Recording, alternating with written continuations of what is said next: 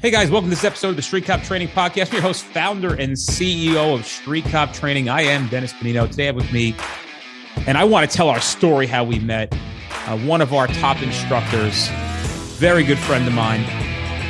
I've seen him extremely inebriated at my house in my backyard at least one occasion. And I'm proud to call him a very, very good friend of mine. We spent a lot of time together, even though we live about 4.5 hours apart. But today, our Pennsylvania case law instructor, Dan Foster, joins us. And I am thankful that you're here. Even though we tried to put this together about 8 times, we finally managed to make it work. So welcome to the podcast for the first time, legendary Street Cop instructor, Daniel Foster. Well, that is quite the introduction. I really hope I'm able to live up to being legendary. Let's talk about the beginning, man, and like how you found out about me, and then let's talk about all that cool shit because we got a great story. You know, like we have good shit. So how did you find out about me to begin with? So I was always the guy that people at my agency made fun of for always seeking out training and going to training and taking vacation time, spending money to go to training. And yours was just one of the ones I heard about your class kind of through the grapevine. And I'm like, oh, that sounds, really cool. Something I want to check out. So I took some vacation days and went to your class on my own dime. And I met you and, we kind of just hit it off, which obviously you would hit it off with me. Why wouldn't you? But I think initially you were like, hey, man, you know what you're talking about. Like, would you ever want to be an instructor? And I told you I absolutely am not capable of being an instructor. And that went on for back and forth for about 1.5 years until I think one day you called me and you were like, hey, have you thought about it again for the 15th time? And I'm like, yeah, let's do it. So interestingly enough, I did my first class in the Pittsburgh area in that bomb zone of a place. What is that? Where did I teach? What town is that? Elizabeth. Oh, yeah. Oof. Like, what happened to that place? Holy shit. Old mill town just kind of closed up, I guess. Oof. What a scary place. Well, anyway, I didn't know that, like, we kind of did things a little ass backwards to make a long story short. And I think I only had 12 or 13 people in that class. That was years and years and years ago. Yeah. So my cousin, who was my first admin here, she was like, are you going to go to Pittsburgh? And I said, yeah. She goes, it's only 12 or 13 people in the class. I go, yeah. So what? I go, what do you think I'm going to do? I'm going to sit here and be fancy? I go, when I first started, I had 12 and 13 people in my classes. What are you going to do? Nobody knew who I was. So I'm going to go out there and try to unobscure it. And if I didn't go, I would have never met you and would have been a huge mistake to not have gone. And as a matter of fact, I think following up the following class we did when you hosted 86 people in the class our second time around. So Dan put a lot of work into that. And that's where we really began our friendship. And I distinctly remember you being in the class and being very interested in asking a lot of questions and being very eager. And there's a fine line between sometimes in class of the person who really is there to soak it all in, is really, really interested in it, versus sometimes the strange person who I know is the oddball at their agency. And you're laughing because as an instructor, you sometimes know who those people are. Absolutely. And I was glad that I was able to discern you from that, and very eager to have a relationship with you. We went out to lunch. You guys put fucking French fries on a salad. Never saw that in my life. Biggest oxymoron in the history of the United States. I don't know why you would eat salad and put fucking French fries on it. Beyond me. And then finally, when I did convince Dan to, I think we should touch on the topic of your first class when it was posted in. That was where, not Lancaster. What's the one in the middle of Pennsylvania? Outside of Harrisburg. Yeah, Harrisburg. So, yeah. And I use you as an example to new instructors of nobody was worse than Dan the first time. I think absolute fucking disaster is probably the best group of adjectives for that class. Dude, nobody was worse ever in the history of this company for the first. We had some bad ones for the first time than you, but I said to myself, well, okay, let's talk about how bad it was. Dan was a wreck. And I actually had to stand up and co-teach the class. Thank God I was there. And I said to you, I think you've got this. You just got to dial in whatever this fucking disaster was. But you know this stuff. You know what you're doing. And bro, we don't get so many great reviews on your program now. And that's why when I see somebody for the first time, I always tell them I'm not holding you up to a standard other than We'll call it the Dan Foster standard. If you're at least as bad as Dan Foster, not worse, we can work with you. So I'm the benchmark for failure in this company. That's Yes, awesome. you are. I put my name on something finally. But dude, it ended up being so good because now you're a very profound instructor, and we get constant great feedback on the amount of context and information that people are getting out of your classes. So I try to paint a little picture here of like, yeah, you may fuck up the first time, but to show back up again and do it a second time. Where was your second class? Was back there in Harrisburg. And you did it by yourself, and it worked out really well. Yeah, and I think I was in front of like 110 people that day. So nothing like pulling out all the stops, and I either had it or I didn't, and apparently I had it. So what was the thing that changed, you think, the shift that you made consciously to be better at that than you did before? I think kind of from what I told you all along, like I'm not an instructor. I'm a police instructor. I do, the annual taser updates and all that stuff. Like I didn't know how to be a good speaker, a good presenter, a good instructor.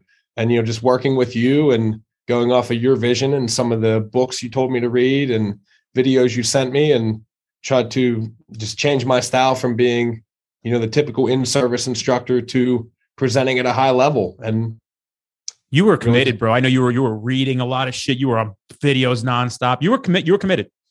Yeah, it was. I don't know what the time frame was between the first class and the second one out there, but I had my face in a book or listening to a podcast or something pretty much day and night from the dates in between the two, and obviously it paid off because I really don't know how I could have been any worse than I was, but I'm pretty happy with where I'm at. Always room to grow, always room to get better, but definitely miles apart from where I began.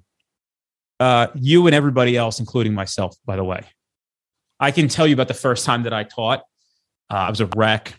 I was nervous. I didn't know how to work PowerPoint. I had bullet point after bullet point. I had no context.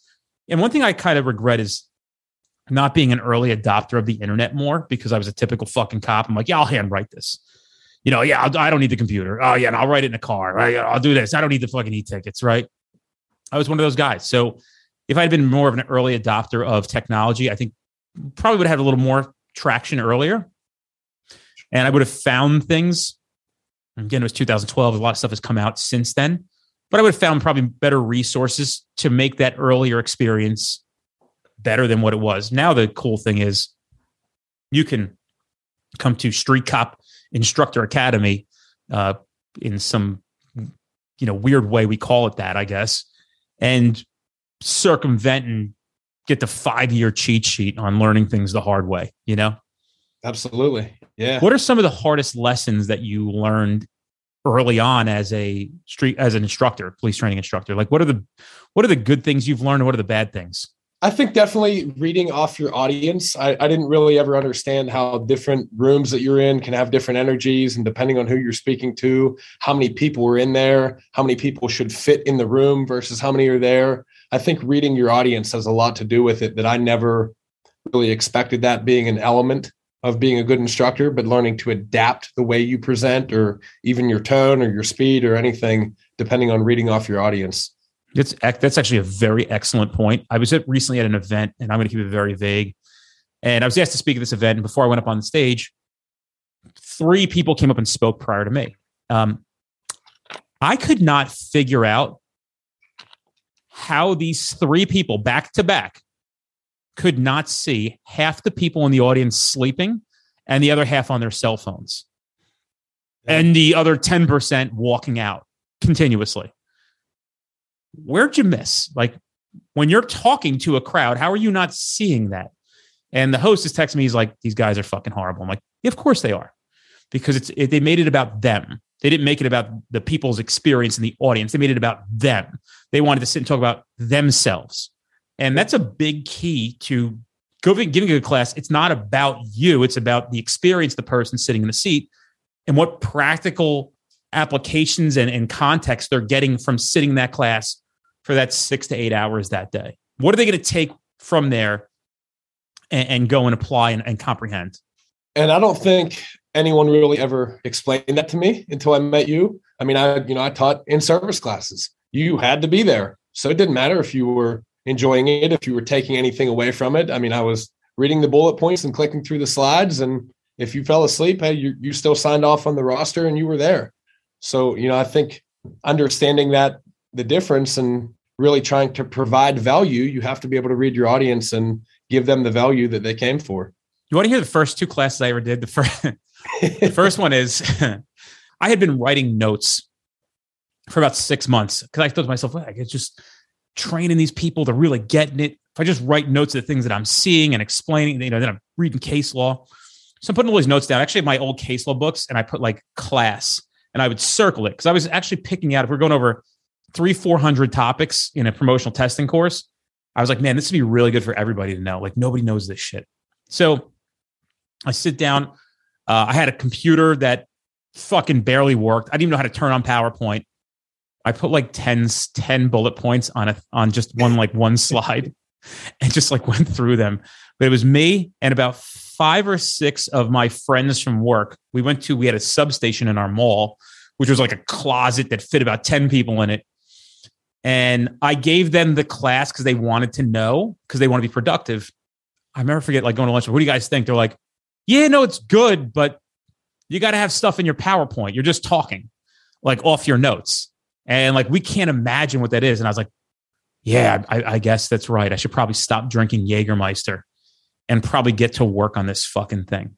Second class I ever did after I polished some things was at a first aid building in my town. Oh, what a debacle.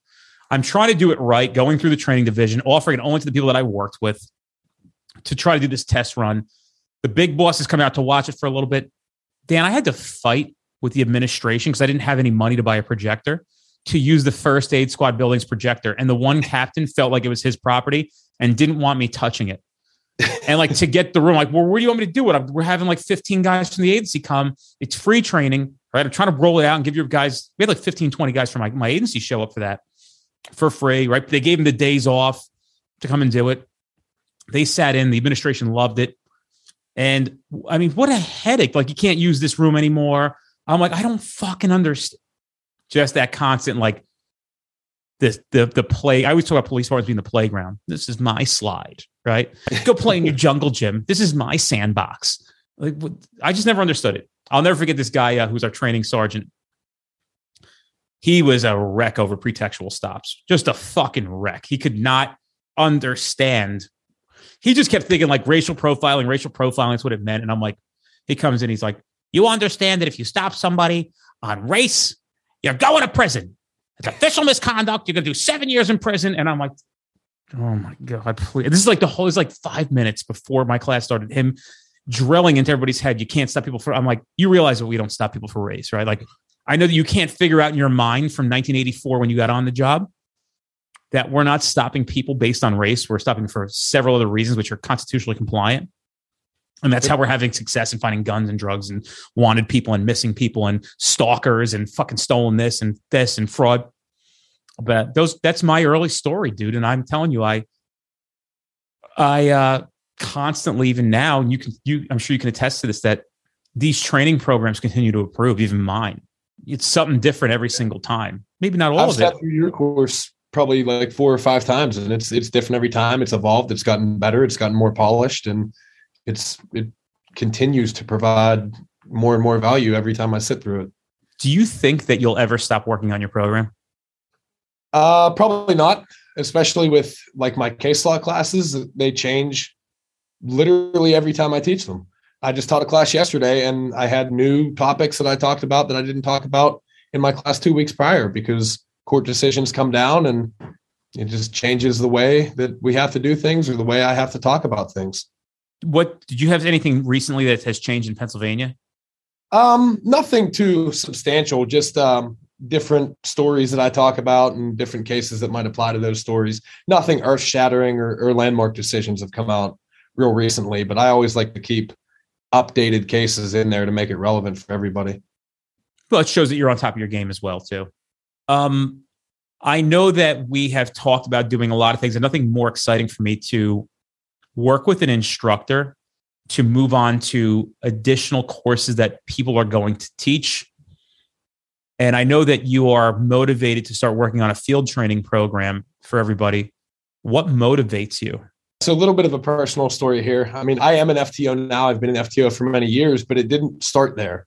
I work for an agency now that is pretty solid, great supportive administration. We've got good policies. We've got a solid FTO program. But prior to that, when I was, fresh in law enforcement right out of the academy, I worked for another agency who didn't have any of those things. We didn't have even a semblance of a field training program.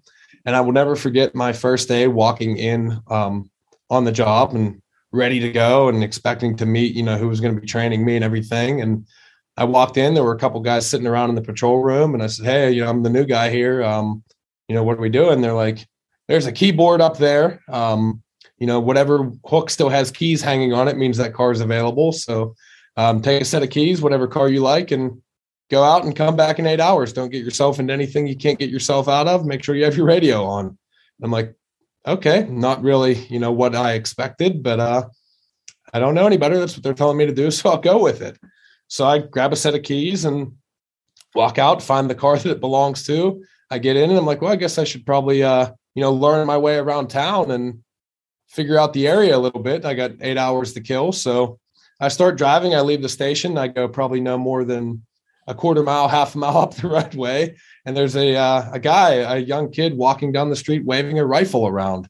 I'm like, well, this is a little bit odd. And I'm like, wait a minute, I'm a cop now. I'm in a police car. Like, I should probably intervene in this. So I jump out of the car. I get the kid at gunpoint and I start giving him commands. And ultimately the situation resolved itself. It ended up being, a juvenile with an air rifle, but we were in a particularly high crime neighborhood, and it could have went a lot of different ways, and it worked out in hindsight, thankfully, pretty good for me. But it gave me the realization, like, holy shit, I have no idea what I'm doing. Nobody's here to teach me. And by the time my backup got here, this could have went south really quick had the scenario played out a little bit differently. So I think from that moment, I kind of realized the importance of having a field training program, but it's also what led me to be that guy that, spent my own money and my own vacation time to go to training and to learn, because I realized that nobody was going to teach me. And even the ones I asked questions to, some of the answers seemed so outlandish that I knew they couldn't be correct. So I figured I had to figure it out on my own.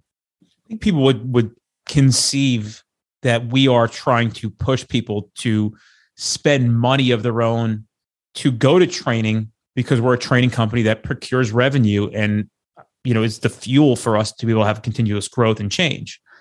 We're not saying that. Every instructor at this fucking company, every instructor at this company spent a lot of time, their own time, and a lot of their own money on going to training programs to get themselves better. Because there is one common denominator amongst everybody, and these are the people who were the exception. When you're an instructor for street cop training, there is something that you possess above and beyond that gives you the ability to come out and get the blessing or have the audacity to teach others. Because number one, at the very core, you give a fuck. You care.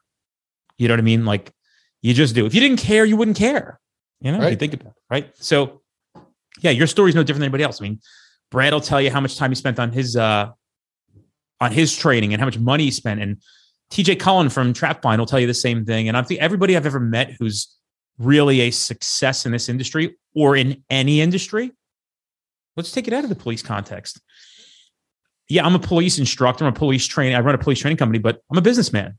I spend an ungodly amount of time, energy, and effort in business education because I have to make sure that I'm doing what's best for me, for the world, for the employees that work here.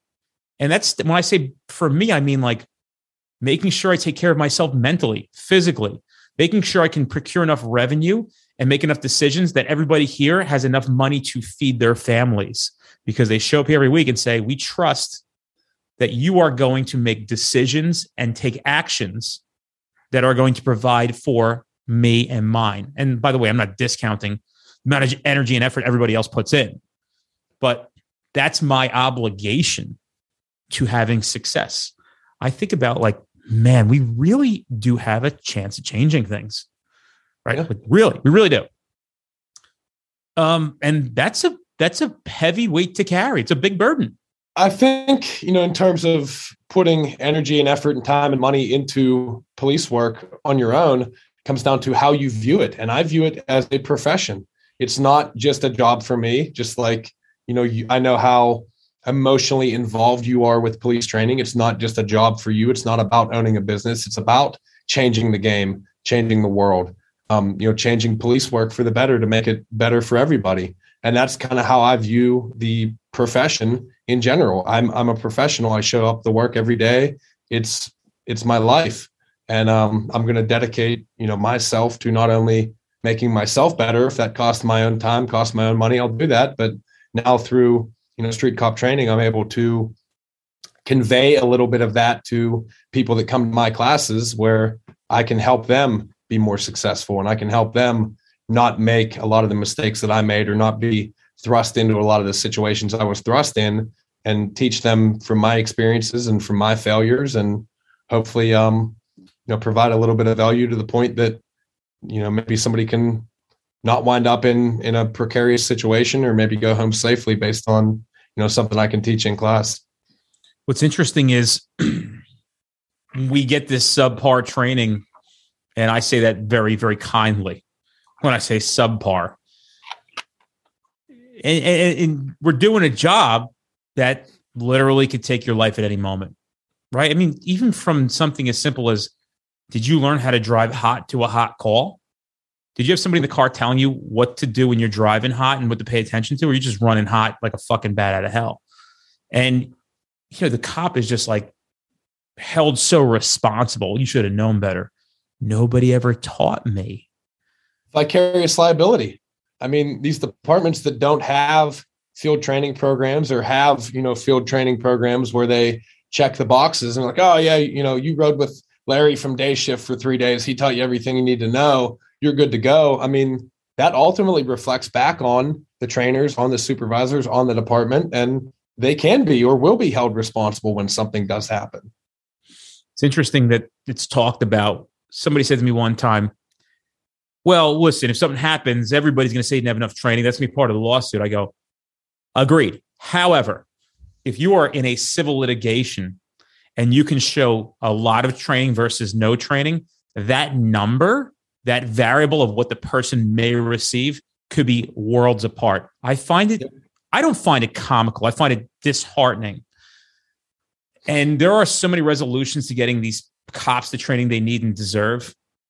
But you got to take that person who's savvy and relinquish the reins to them and say, hey, you seem like you're savvy. Is there any way we can find more training for us? So maybe it's departments saying to their counsel, hey, guys, our guys need training. Our men and women need training out here. And if you don't provide them with training, we are putting ourselves out there for extreme liability. Or maybe trying to find, grant money. Why are we not trying to find grant money? There is a lot of grant money being written, and you can actually use a lot of grant money for a lot of reasons that would behoove your men and women. And at very minimum, if you're so liability driven and focused, I'm telling you, you show up to a litigation where you're being sued and your training records have 3 classes in 11 years versus somebody who shows up and has 164 classes in 11 years or whatever it may be, or 112 or 94. Very different numbers at the end. Absolutely. Think about how easy it is to get $70,000-$80,000 from a police agency when something goes wrong. It's easy. Piece of cake. Right? They got you. You screwed up. You made a mistake. They're going to sue you. You're going to pay them off for $80,000. What kind of training could you get for $80,000? Probably training that would have actually prevented this lawsuit from happening in the first place. But yeah, a lot. I mean, that's probably much higher. $80,000 is probably higher than most agencies' annual training budgets by far. Oh yeah, it's wild, dude. It's just completely wild to me. And it comes down to people making decisions need to know how to make good decisions and lead better.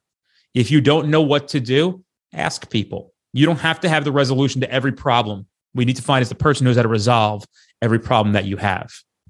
Yeah. You know what I mean? That's good leadership right there. Yep. And I tell people all the time, I understand not everybody can make it to training because their agencies won't send people. They won't pay for training. They can't get there for whatever reason, manpower issues. I tell people all the time, not only do we post a ton of stuff in the group, but reach out. Like, I'm not here to, make you come to my class. I will gladly help you in any way I can. I'm a phone call and email away. We're not keeping anything from anybody. Yeah. Don't call me.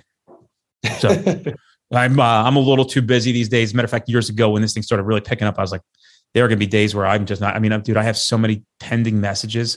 I just merely can't get to them. People do not realize we play front tag all the time. Yeah. And dude, I don't mean anything by it, but I think people don't really understand the context of how busy one is. And I'm sure I'm going to get busier. So I'm at that point in my career where I'm just constantly playing the game of leverage. Like, sure, there are 90,000 things that get piled on me every day. And I'm just like shuffling them out. Like, you take this one, you take this one, you take this one, you take this one. And in order for it to grow, I cannot get bound down in the minutia of being able to respond to every single thing that comes across, because I have to weigh into what's the most important. Yeah, there's a significant importance level to answering somebody's question, but it probably does a lot more significance to go into the group and post or make something that's important, factual, or get a new hire on that can create 3 new posts a day or whatever it may be. Finding more instructors to train more cops. So there's a lot of things that you got to keep in mind as to why I guess sometimes we are busy. How about 3 qualities that are essential for a field training officer? And they can be very macro or very micro. So in your opinion, Dan, 3 qualities for a field training officer. And I don't know if you've done a lot of pontificating on. Sure. Yeah. No, I think number 1, is an understanding that everybody brings something to the table. Everybody has their own experience, especially with what I've been seeing lately in terms of the types of people that are entering the law enforcement profession. A lot of them are older in life. They've been through other things and maybe where the average age isn't 19, 21 years old now. I mean, I've been seeing cops consistently hired now that are 28, 29, 30 old. Maybe some of them have been to college. They have other experiences where, I think a lot of times through police training, it's like, oh, you're new here. You don't know anything. We're going to teach you everything you need to know. Whereas they can relate a lot of life experiences to police work. Some of the best cops I know are some people that can relate life experiences to how they talk to people, how they engage with people. And that definitely helps them find success in their career. So I think just an understanding that everybody brings something to the table is probably number 1. Just a kind of an aside on that. One of the guys that I used to work with, we had like a department meeting, and there was a younger officer that was new with the department that stood up and chimed in on something. And an older officer stood up and said, "You need to sit down. You haven't been here for 5 years, so you don't have an opinion yet." So I think maybe an understanding that everybody has an opinion is probably paramount in successful field training. What's the next quality that somebody who is a field trainer should have? Number 2 would probably be patience, understanding that they're going to make mistakes. You should probably encourage mistakes to an extent. I know personally, I've learned more through making mistakes and through failing than I probably have just getting a hole in one on the first try. So I think an understanding that, mistakes will happen, and as long as they're not too egregious or violating somebody's constitutional rights or something like that, allow mistakes to happen, use them as a teaching point, and have the patience to be able to do that. Number 3 from Dan Foster. Number 3. I think today's officers, the people that are entering law enforcement in general, want to be inspired. They don't necessarily want to be managed. I know for me, even when I came in law enforcement over a decade ago, I was very inspired to enter this profession. It's something that I felt was in my blood, and I wanted to get out there and do it well. And when we enter a job, when we come to a department where maybe the trainers or the administration is all about micromanagement and policies and not letting us actually do the job, I think that kind of curtails some of that fire, curtails some of that inspiration. So I would say maybe gear your training more towards inspiration than management. Although management obviously is certainly an important role, you have to be able to balance the two accordingly. Very good. And I'm going to pepper in my bonus one, which I think is actually caring enough to have the patience at a top level to work with somebody and want to get them trained right so they can have a fulfilled career. And that's really where I went. I said, when I would get somebody to field train, I go, I'm going to take this person and give them the best that I can as an experience, treat them with respect. And because I give a fuck about them, this job, the public, and their career, and they're my backup officer. And I want them to hear the things that I think are important. Like anytime you see a police car, if it's our agency or not, you pull over and make sure they're all right. You always get behind these guys, make sure they're good. You want to pull up and give them a thumbs up and they're fine, that's fine. Sometimes I don't even let them I'll hang out with them, even not even ask if they want me to stick around or not, because you don't know when things are going to go bad. So, things like that are important. Hey, you hear the radio, listen to the radio all the time. Always have your radio on, always know where everybody is. Keep an account for it where everybody is, because shit hits the fan, you're not going to know where to go. Know that we have double named streets. Know which part of town this guy is in. We're in a big town here. And all that stuff stems back to caring about everybody, including myself, as to why I would spend so much time, energy, and effort. Because I got to tell you, it's much easier to just get in your car and not give a fuck. Sure. And those are the kind of things, those points making are the kind of things that aren't boxes that can be checked. So when you have a field training program that's all about, signing off on this task, everything was completed, therefore, they passed field training, you can't relegate those things, the understanding, the empathy, the caring, the stopping and checking on other officers. That's not something that you can put in a check the box. You have to have a field training officer that is adept to teaching those things. So here's a quick share for you, and I will keep it very vague because I'm working on it. It's one of my many, many projects. A virtual FTO program, knowing that one of the biggest detriments and issues in law enforcement is field training, and probably 85% of cops get a shitty field training officer, and it really molds their career to being a less fulfilled career, less mentally fulfilled career. So virtual FTO, I'm not going to give any more details about it, but when I look at something and say, this is failing, it is failing tremendously. This is one of those issues that we need to address. How do we address it? And the answer is virtual FTO. And it won't be out tomorrow or next week or next month, but in the future, you will see street cop training with something called the virtual FTO program. Just like I have virtual academy programs in my mind of how that's going to work. And I think to say it out loud, people are like, yeah, this fucking guy's crazy. Okay, we'll see. And I'm crazy enough to believe that it actually might resolve some issues, because I was crazy enough to think that I could help a little bit, and then Dan could help and other people could help as well. So we got some big plans for the future, and we'll take collective efforts from not only our instructors and our staff here, but from the whole world to get feedback to make this thing better. Because what's the number one goal? Less dead cops, more bad guys in jail, less victims. That's really, if you really think about what we're doing, that's really it. That's what we're about. Yeah, no, I think, speaking for myself, I'm very thankful that you're a little crazy. And I think law enforcement in general over the past couple of years is, I don't think I'm crazy. I think I just, when I say crazy, it's like I'm just somebody who is not willing to pander to the no. I heard no my whole life as a law enforcement. We're not doing it that way. We don't do it that way. I think we should do this. You look at these cars; they're good. They already picked the cars. Well, we're going back to fucking Crown Vics again. You got the Caprices out. We can't win in car chases, guys. Yeah, the deputy chief found 11 that were left over at this Ford dealership. We just took those. It was it's not the answer anymore, and I'm not going to fucking pander to it. I'm not going to pander to an administration. One of the funny ones I hear now is like, yeah, our administration thinks you make fun of administrators on Instagram. And I'm like, well, I do. The fucked up ones. You know what I mean? Like, yeah, of course I do. Like, we're now calling out everything that's wrong. Because if we don't, nothing's going to get resolved. And if we don't train the new generation, we'll never have change. They're going to act like their predecessors. They're going to do the same shit these motherfuckers did. And it's not the right way to do it. I'm sorry. It's just not.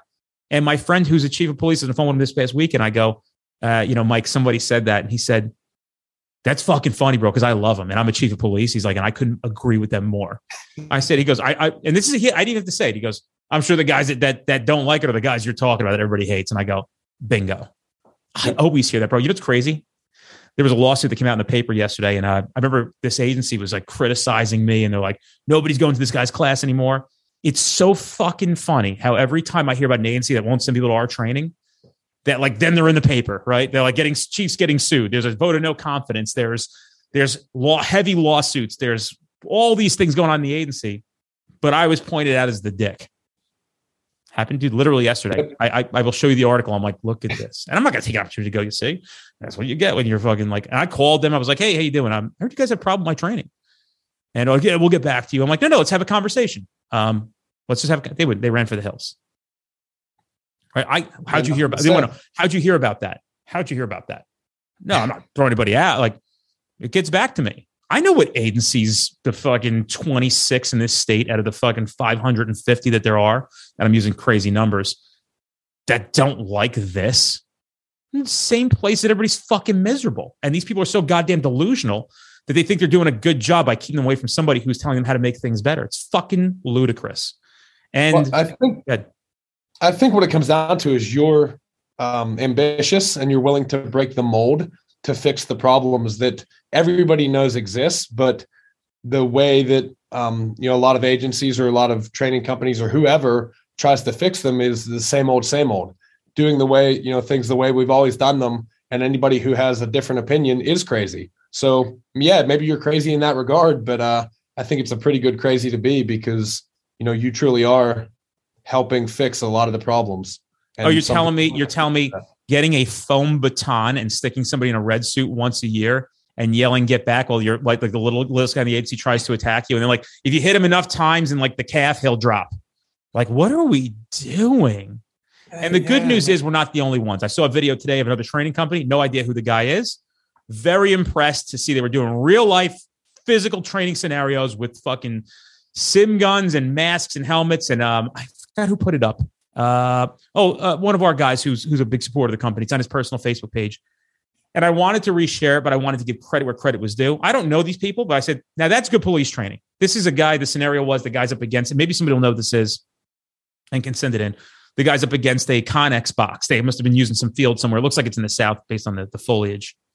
And the other guy starts fighting as he was trying to go under arrest. And it's really looking like, and the dude's coaching him like, yeah, spread out, like fucking base out, base, right there. Grab his hand, like grab that. This is real training, not get back. Right. Like that. Show me a video where get back was screened and people listened. All I see the videos of people fucking like, get back. And like people are like falling over and cops get the shit kicked out of them. How many videos we got to see of cops losing fights before we start saying something's not right? That kind of training, whether it's, tactical, physical training or case law or anything, it creates training scars. I mean, that is how you're going to act in the field. You lose that pragmatic approach to where you can, read and feed off of the situation whenever you think, I was taught it in training this way. It worked in training. It's going to work in the field. And then ultimately when it doesn't, you're like, oh shit, what do I do now? It's crazy, dude. I like the red man suit with the sticks, with the foam batons, like just stop it already. Like we got to make, like people are going to get hurt. Yeah. Well, let them get hurt in fucking training, get rid of them because they're going to get really hurt in the field. And they're going to get other people hurt. So like, I don't care what you say, like let them get hurt in training then. I don't know what to tell you. Yeah. And I get it. Like there are certainly, but we have to, what point can we say we can't worry about the litigious part of it or losing a guy or losing a girl? I don't mean that in death. I mean, like that they got injured and hurt their knee in the academy. Like, okay. So what, you're not going to train 25 people in Brazilian jiu-jitsu because one person is susceptible to getting a boo-boo? Like, so 24 people get to go out with no training because you got to play it safe into a fucking profession that you'll die. Like you'll die and people are going to fight you and people are going to run from you and they'll kill you. Like they'll fucking kill you. Let's call it what it is. They'll fucking kill you. It's wild, dude. It's better to bleed in training than it is in war.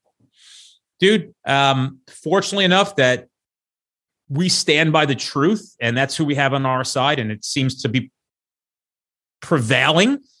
And I had a guy message me yesterday on Facebook business page. And he said, I used to hate you guys, but now I get it.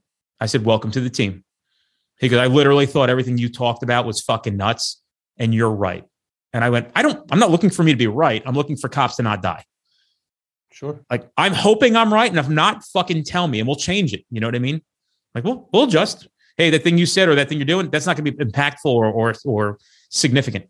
Okay. What do we do then? because tell us, we're in. You got our support. I'm lining up with I was on the phone with Adam Hadari today. He runs police posts. I said, Adam, you and I and other people who are really having impact and change and how this thing's being done, we're all going to be together just steamrolling this motherfucker into a better world. And we're all going to team up and continue to stay together. Hopefully we'll be friends forever, never get anything coming in between us, convoluting the conversation, and just focus on what our jobs are to do. And that's to be these next generation of law enforcement leaders to help create and mold future leaders and future better things. It's a favorite book that I recommended to you that you loved. For instructor related stuff?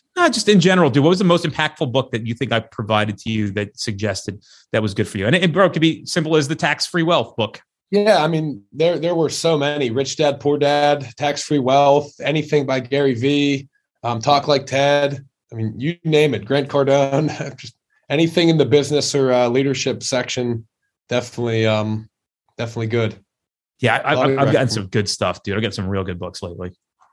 Yeah, I've expanded off some of the ones you've recommended. I've gone and researched those authors and read. Or I don't really read books. I don't really have time to read. I listen to a lot of audio books, but I've listened to a lot of audio books from the same authors from other ones that you've recommended. One last question before we leave is, what has been the best fulfillment or the best thing that has come out of you being a law enforcement instructor? I think it's the messages that I get from people that, hey, I took your class. I was able to arrest this person or get this seizure or do something based on, what I learned in your class. And it just, it makes me feel good knowing that I'm able to impart a little bit of that success, a little bit of that knowledge to other cops, whether it's one cop or 100 cops. I mean, I'll come teach a class to anybody, no matter how many people are there, if I know that I can bring that value to somebody. So definitely, I think it's the messages are very gratifying to me, knowing that I was able to help somebody have a little bit better career, whether it be a drug seizure or a good arrest, whatever. It's great, man. Well, listen, we're going to do this again. Absolutely. And I'm sure we'll talk in the interim as we usually do. For sure. Thank you. Appreciate you tremendously for being on today, dude. And it was I'm sure people found value and impact in this podcast, and always a pleasure. And I'm thankful all the time. I've never said a bad word about you in my life. And I'm thankful that you are a part of my team and our team, and that you wear the company logo with pride and represent us very well. And tell the story real quick before we go. Tell the stories about you and Marcus Luttrell having dinner together. So we are on the way back from the airport. So let's go back a little bit. With the Street Cop Training Conference 2021, Marcus Luttrell, lone survivor, is one of our keynotes. Dan was helping out a little bit. We kind of spaced out. We wanted to shove people back and forth. We had a nice car to do it in. So Dan went. We wanted armed security for these guys. Dan was able to shoot out to Philadelphia International Airport, pick up Marcus. So walk us through what that was like. So pick him up from the airport. Awesome guy. He's a very interesting person to talk to. We're driving back, having some unique conversation back from Philadelphia Airport. It's pretty late at night, so Marcus wanted something to eat. He hadn't eaten on the plane, and he wanted to get something to eat. So I'm like, well, Atlantic City, it's not like Vegas. Everything closes down. Like, it's 11 o'clock at night. I don't know where we can get food. So I called one of the admins with Street Cop. I'm like, hey, Marcus wants food. You need to find something that's open. Call me back. Tell me where we're going. So I get a phone call back a couple minutes later, and she says, well, your options are Applebee's or McDonald's. So I look at Marcus. I'm like, well, sir, your options are Applebee's or McDonald's. It looks like we're going to Applebee's. So we get the order placed and everything. We get to Applebee's, and I go in to buy the food. And he's like, no, I got it. So he walks in and gets the food and comes back out, and I'm offering to pay. And I'm like, come on, man, like I can't let you pay for the food. Like, if anything, let me at least pay for, my portion of the food. Cause he insisted that I ate as well. And he looks at me and he goes, Dan, when is the next time in your life that Marcus Luttrell is going to ever have an opportunity to buy you dinner? He goes, let me buy you dinner. So I was like, well, you're Marcus Luttrell. I can't argue with you. So Marcus Luttrell bought me dinner at Applebee's, and we went back and ate some prime rib dippers in his hotel room. He told you were eating them with him, right? Yeah. He's like, you're coming to eat with me. Yeah, absolutely. That's fucking great, dude. So you didn't even have an option. He's like, you're coming back to my hotel room and eating with me. Yeah, wouldn't take no for an answer. And I mean, I really wasn't about to tell Marcus Luttrell no. So, and that was somebody you had a lot of admiration for, correct? Yeah, I mean, I had a lot of admiration for everybody that was at the conference, but yeah, absolutely. I'm very appreciative of the opportunity to, get to talk to him and have a real one-on-one conversation with somebody who is absolutely an American hero, an American legend, and thank you for that.